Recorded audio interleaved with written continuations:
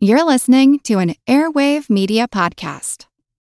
Hey guys, it is Ryan. I'm not sure if you know this about me, but I'm a bit of a fun fanatic when I can. I like to work, but I like fun too. It's a thing. And now the truth is out there. I can tell you about my favorite place to have fun. Chumba Casino. They have hundreds of social casino style games to choose from with new games released each week. You can play for free anytime, anywhere. And each day brings a new chance to collect daily bonuses. So join me in the fun. Sign up now at ChumbaCasino.com. No purchase necessary. VGW. Void where prohibited by law. See terms and conditions. 18+.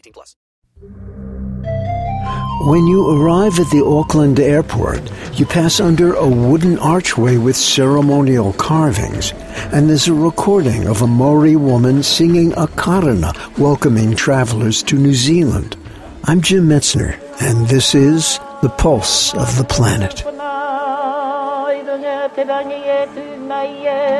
Little did I know that in a few weeks, I would be welcomed to a marae, a place where Maori meet for ceremonial, social, and sacred gatherings.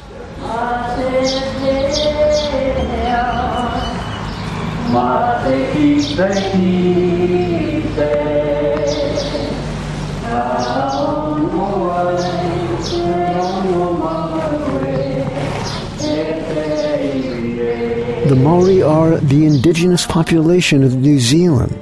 They arrived in canoes 1,000 years ago and discovered a country that was like a paradise. 2 islands that shared a pleasant climate, good hunting, and plenty of natural resources.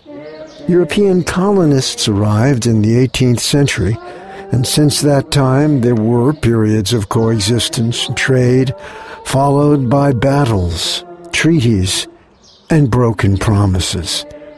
Like many indigenous peoples around the world, the Maori were forced to not speak their language or practice their religion and other customs.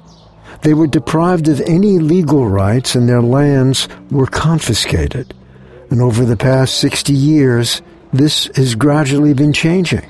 There are nearly 900,000 Maori in New Zealand, about 17% of the population. Maori youngsters are being taught their traditions again, and the Maori language appears on signage everywhere and in everyday speech. New Zealanders will greet you with kia ora. It means have life. There's a movement afoot to change the name of New Zealand to Aotearoa, the Maori name for their country, which translates as Land of the Long White Cloud. I came to Aotearoa as a Fulbright specialist, working with students and others to tell their stories with the help of sound recordings. Whenever possible, I met with the Maori, and this podcast is a way for me to look back at some of those encounters and share them with you. I hope it will, in some small way, provide a glimpse of a remarkable people who I was privileged to spend time with.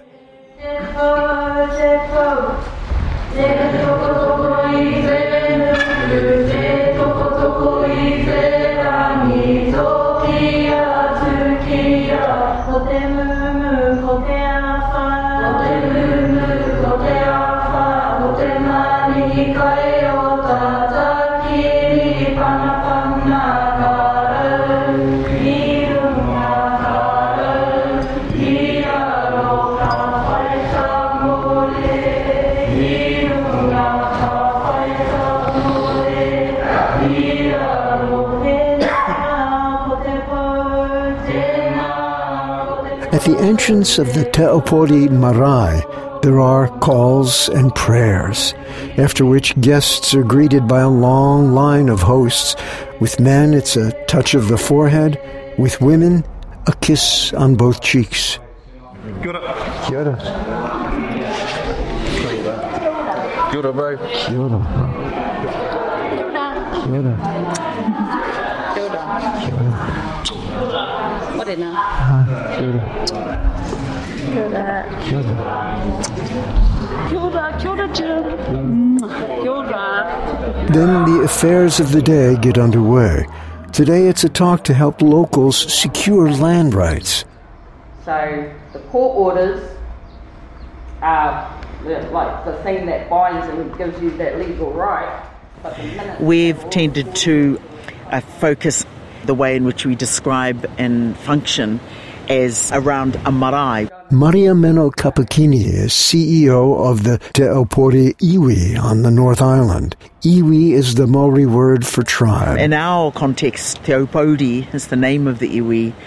We've tended to focus the way in which we describe and function as around a marae, Portahi marae, which is like our focal point, bastion for things Maori, for all of our things that we love and prefer, and we act those out. It's the place in which we debate, it's where we celebrate, it's where we bring our dead, and it reminds us where we're from.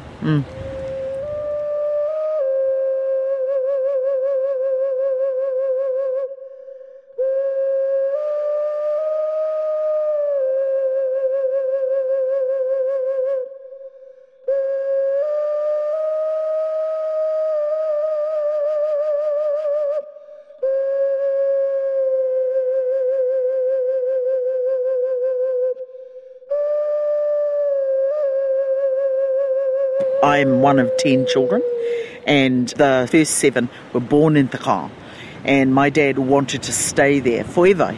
He didn't want to leave Te Kao, but many of those at that time in the 60s were forced by those means of they wanted to develop the farm, but you needed extra resource. The banks were not going to give any loan to anybody with a name like Paratene or Te Ihupango or to whatever. So my dad had to change his name to Christopher, to take on those ways. And he, of course, is one of many that were punished for speaking Maori. Now, what I understand about that now is that when you're stopped from speaking Maori, of that time you were stopped from being Maori, which is deeper than a deep thing, right? So my generation are the product of their experience to care and protect us, and all they did was shelter us from those things that are fundamentally, intrinsically Maori, so you would be safe in another cultural setting. I didn't realise that was the case until later on in adult life, because I think, God, why did Daddy do that? Why didn't he speak Maori to us, or Mummy and Daddy? And then, of course, I realised because it was a risk and dangerous for them to have done so. So I only get that now as an adult. And now, of course, many of us, my age and others, have put all their efforts into reschooling or reteaching our kids and reinstigating them into their things that are fundamentally Maori. Because we absolutely and utterly believe if you know who you are and where you are from, the rest of the world is truly yours, all for you to take in. Pinatawi Kleskevich is a Far North District councillor. He's part of a new generation of Maori, well-educated, politically savvy, and socially responsible. He takes me to a hill overlooking a vast tract of fertile land. This is our farm. It's a 2,000-hectare farm, and we got this back from the government when we settled our grievances with the Crown. It's nicknamed the food basket of the North. This is pretty much the largest farm owned by tangata whenua in this part of the country. The treaty was signed in 1840. It was signed by the chiefs of the Ngāpuhi and the British, and the treaty was meant to be set up as a partnership, but Māori were always to retain the ultimate sovereignty of all treasures below the ground, on top of the ground, the ocean, the bird life, the entirety of it. But over the time, the British and the Crown, they created a legislation that would dismember us from our land and essentially alienate us from the land that we knew was our home. About 183 years later, we've got our land back, and part of this is being leased for watermelon growing, but ultimately we want to utilise this land to create more positive, enduring economic outcomes for the people who own this land. And one way which we're going to do that, we're going to plant the Montreal pine, and we're going to use that Montreal pine, that exotic tree, to sequester as much carbon as we can over a 50-year period. I think it's always important to emphasise environmental outcomes while pursuing economic development, because an organisation that produces export receipts but pollutes the river, it's lopsided development. And our ethics and what's ingrained in us is the ethic of kaitiakitanga, which is guardianship. So also always being able to balance the environmental impacts while we pursue the dollar. We're coming into our nursery here. Across the road from Te Opori Marae, I meet Tony Monroe, manager of a plant nursery. We eco-source seeds and we bring them in and we nurture them up to a point where they're big enough to be planted back out in the areas that we are looking to restore. What does eco-source mean? The gathering of seeds locally, collecting seeds from, I guess, our ancestors, because these trees are very quite big and they're very mature, and we hope to be getting a lot of the seeds from these mature trees to bring them in here, and then we go through a process of propagating. These here are karaka, and they've come out of an environment where there was no sunlight, so you can sort of appreciate and understand that if we were to have taken these from out of their environment and left them out here, they would surely have died. In the sun? Yes. So now you have them shaded? So now we can bring them out. They've had full sun. We've had these for about nearly 2-3 months. So they've hardened themselves to our harsh sunlight, and that we hope to be able to help them to survive in the environment that they are now. I think you have to have a mindset to be in these environments. Just watering them is a pleasure. All these plants here, they just remind me of children and of us. Doesn't matter how old we get, we all still need a little bit of nurturing, and we just need to work together. I work with them, they work with me.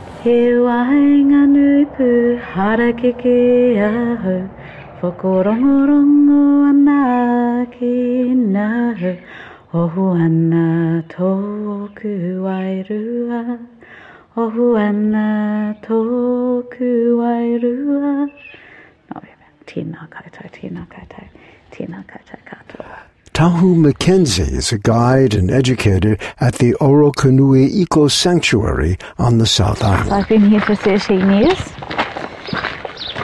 and in that time I've really seen the impact of having this protected space, and I just love the notion of sanctuary, that we're going into a sanctuary.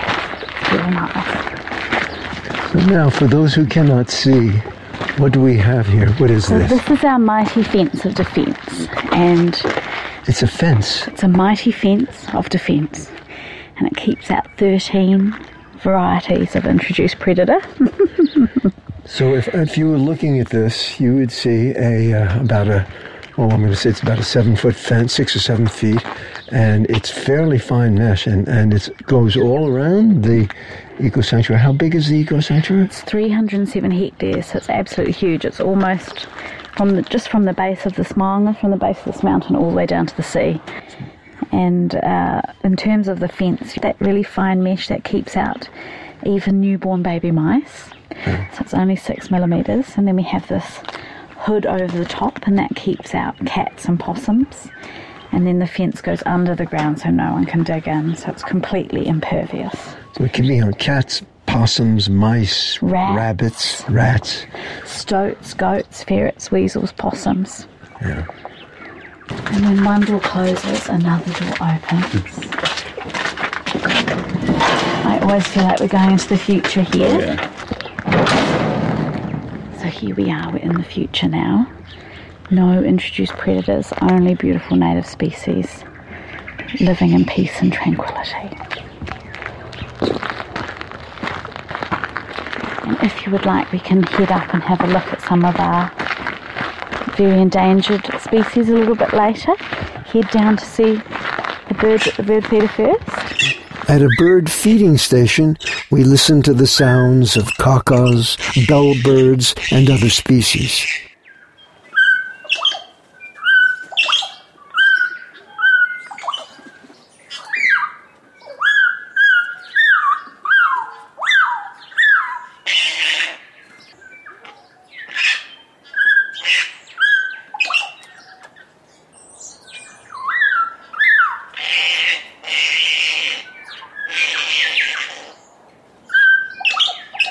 Prior to the first Europeans arriving here, this whole peninsula was covered in lowland coastal bush. So it would have been full of weka and other birds all of which were edible. Hoani Langsbury is manager of operations at the Royal Albatross Centre and a principal member of the Aotearoa Maori on New Zealand's South Island. There would have been fur seals. The harbour was completely full of fish. You wouldn't have had to travel or actually work too hard to consume the bounties of this place. And we have a really good oral history, and a lot of that's passed to us through legend. One of the stories that has never been lost from the landscape and is relevant to this place here is legend of Tarawai. So Tarawai was a chief or warrior, and he had, during a skirmish with the Ngāti Māmois, Tarawai had his prize miri, which is a handheld weapon, stolen, and during that fight he had had his stomach cut open. And he had managed to crawl and make his way up onto Harbour Cone, which is that cone straight through there just behind Portobello. It's just below that ridgeline. And about halfway up Harbour Cone there's a cave in there, and he had caught himself some weka, and he had used the fat from the weka to make a poultice to heal himself. And so he spent several months up there healing himself. And then one night, while the Ngāti Māmoe were sitting around their fires bragging about this prize miri that they had taken off Tarawai, he slipped in during the night and sat down in amongst them, and as it was being passed around and it was handed to him, he jumped up and said, "Ha ha, I've got my miri back," and he ran off with it, and they chased him all the way back to here, and he ran down across this beach here, and using a bit of rope or lanyard off the end of the miri, he swung it over a tree and swung himself back up onto the cliff here into the pa. So from our perspective, that is just a mechanism for ensuring that we don't forget some of the feats of our past ancestors. And it's about a 30-metre cliff. He probably ended up climbing up there, and he knew where the path was, and the Māmoe chasing him couldn't get to him. But you don't let the truth get in the road of a good story. Well, me karakia tahi tātou, tēnei au te koronga he heringa nau e ruatau ki nei tauira ki nei pia. Toa ki nei au I te tātou o taku whare, ko te rangi kaupapa tātou o tā whirirangi I te pū moto o te kauwhanga o te toi o ngā rangi. E pāua tū tākini, tauru nui, tauru ata mai o wharikura, kapi tō aro, kapi te ngātata, te ngātoro o te pīri, te tātou o tēnei whare e te iwa nei, nā tō aro nā tō pē e re hua mā ruatau e. And so that prayer talks about blocking off the outside world, and it invites us to step into our own spirituality as we search and seek for higher forms of esoteric knowledge within our traditional indigenous ways of thinking about the world. Over a 3-week period, I worked with Professor Anne-Marie Jackson and her Maori graduate students at the University of Otago in Dunedin. The students were writing their dissertations, navigating the challenges of melding Maori stories, customs, and traditions to a Western academic format. In the process, we touched on many of the deeper issues that arise when attempting to share the heart of a traditional culture. Maori already lost their land, they lost their power. The last bit of wealth that they had was their knowledge. Yeah. And so the last thing you want to give away is your knowledge. You've lost everything, so why give what you've got left? Right. And so, you only get snippets and all that early ethnography stuff, and that's why it still continues today. And then especially when you come in through a research lens, That's right. which is historically your research is the methodology, and the methods have historically been Western ideas of interviews, and there's still going to be like a mistrust. Even if you belong to the community. Exactly. Yeah.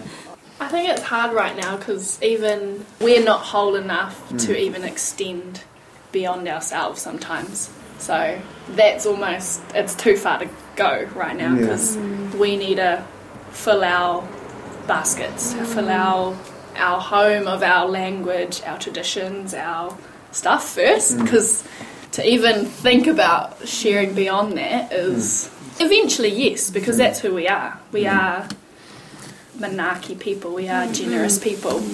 And one has to always begin with where we are. We can't, make up things. And at the same time, you are ahead of where we are in the States in terms of this movement towards a kind of, what's the word, reconciliation, for lack of a better word. Maybe there's a better word. I guess you'll never understand the pain, the trauma, and the difficulties of growing up Indigenous. In spaces where you're too white to be brown, but you're too brown to be white. It's not having to understand, but it's having that willingness to acknowledge that you don't understand. Let us speak our minds and let us be who we are, because we're still battling with the pain ourselves. We're not looking for someone to offer us a Band-Aid and say, here you go. It's all fixed now. I'm sorry. Here's your $10 million for your land back. I'm sorry. We're not looking for that. We're still working through all that pain, that trauma that happened to us all those years ago. So best advice is just to listen and just leave it up to us, I guess, to get through our trauma and our pain first. Because I think that's where we're at in Aotearoa at the moment.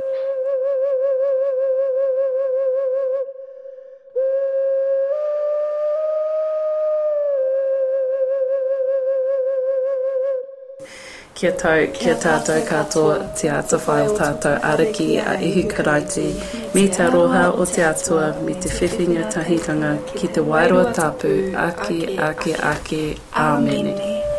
Bye.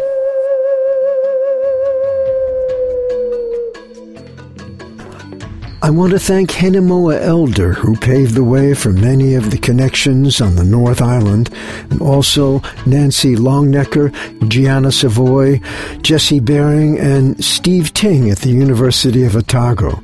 My trip to New Zealand would not have been possible without their help.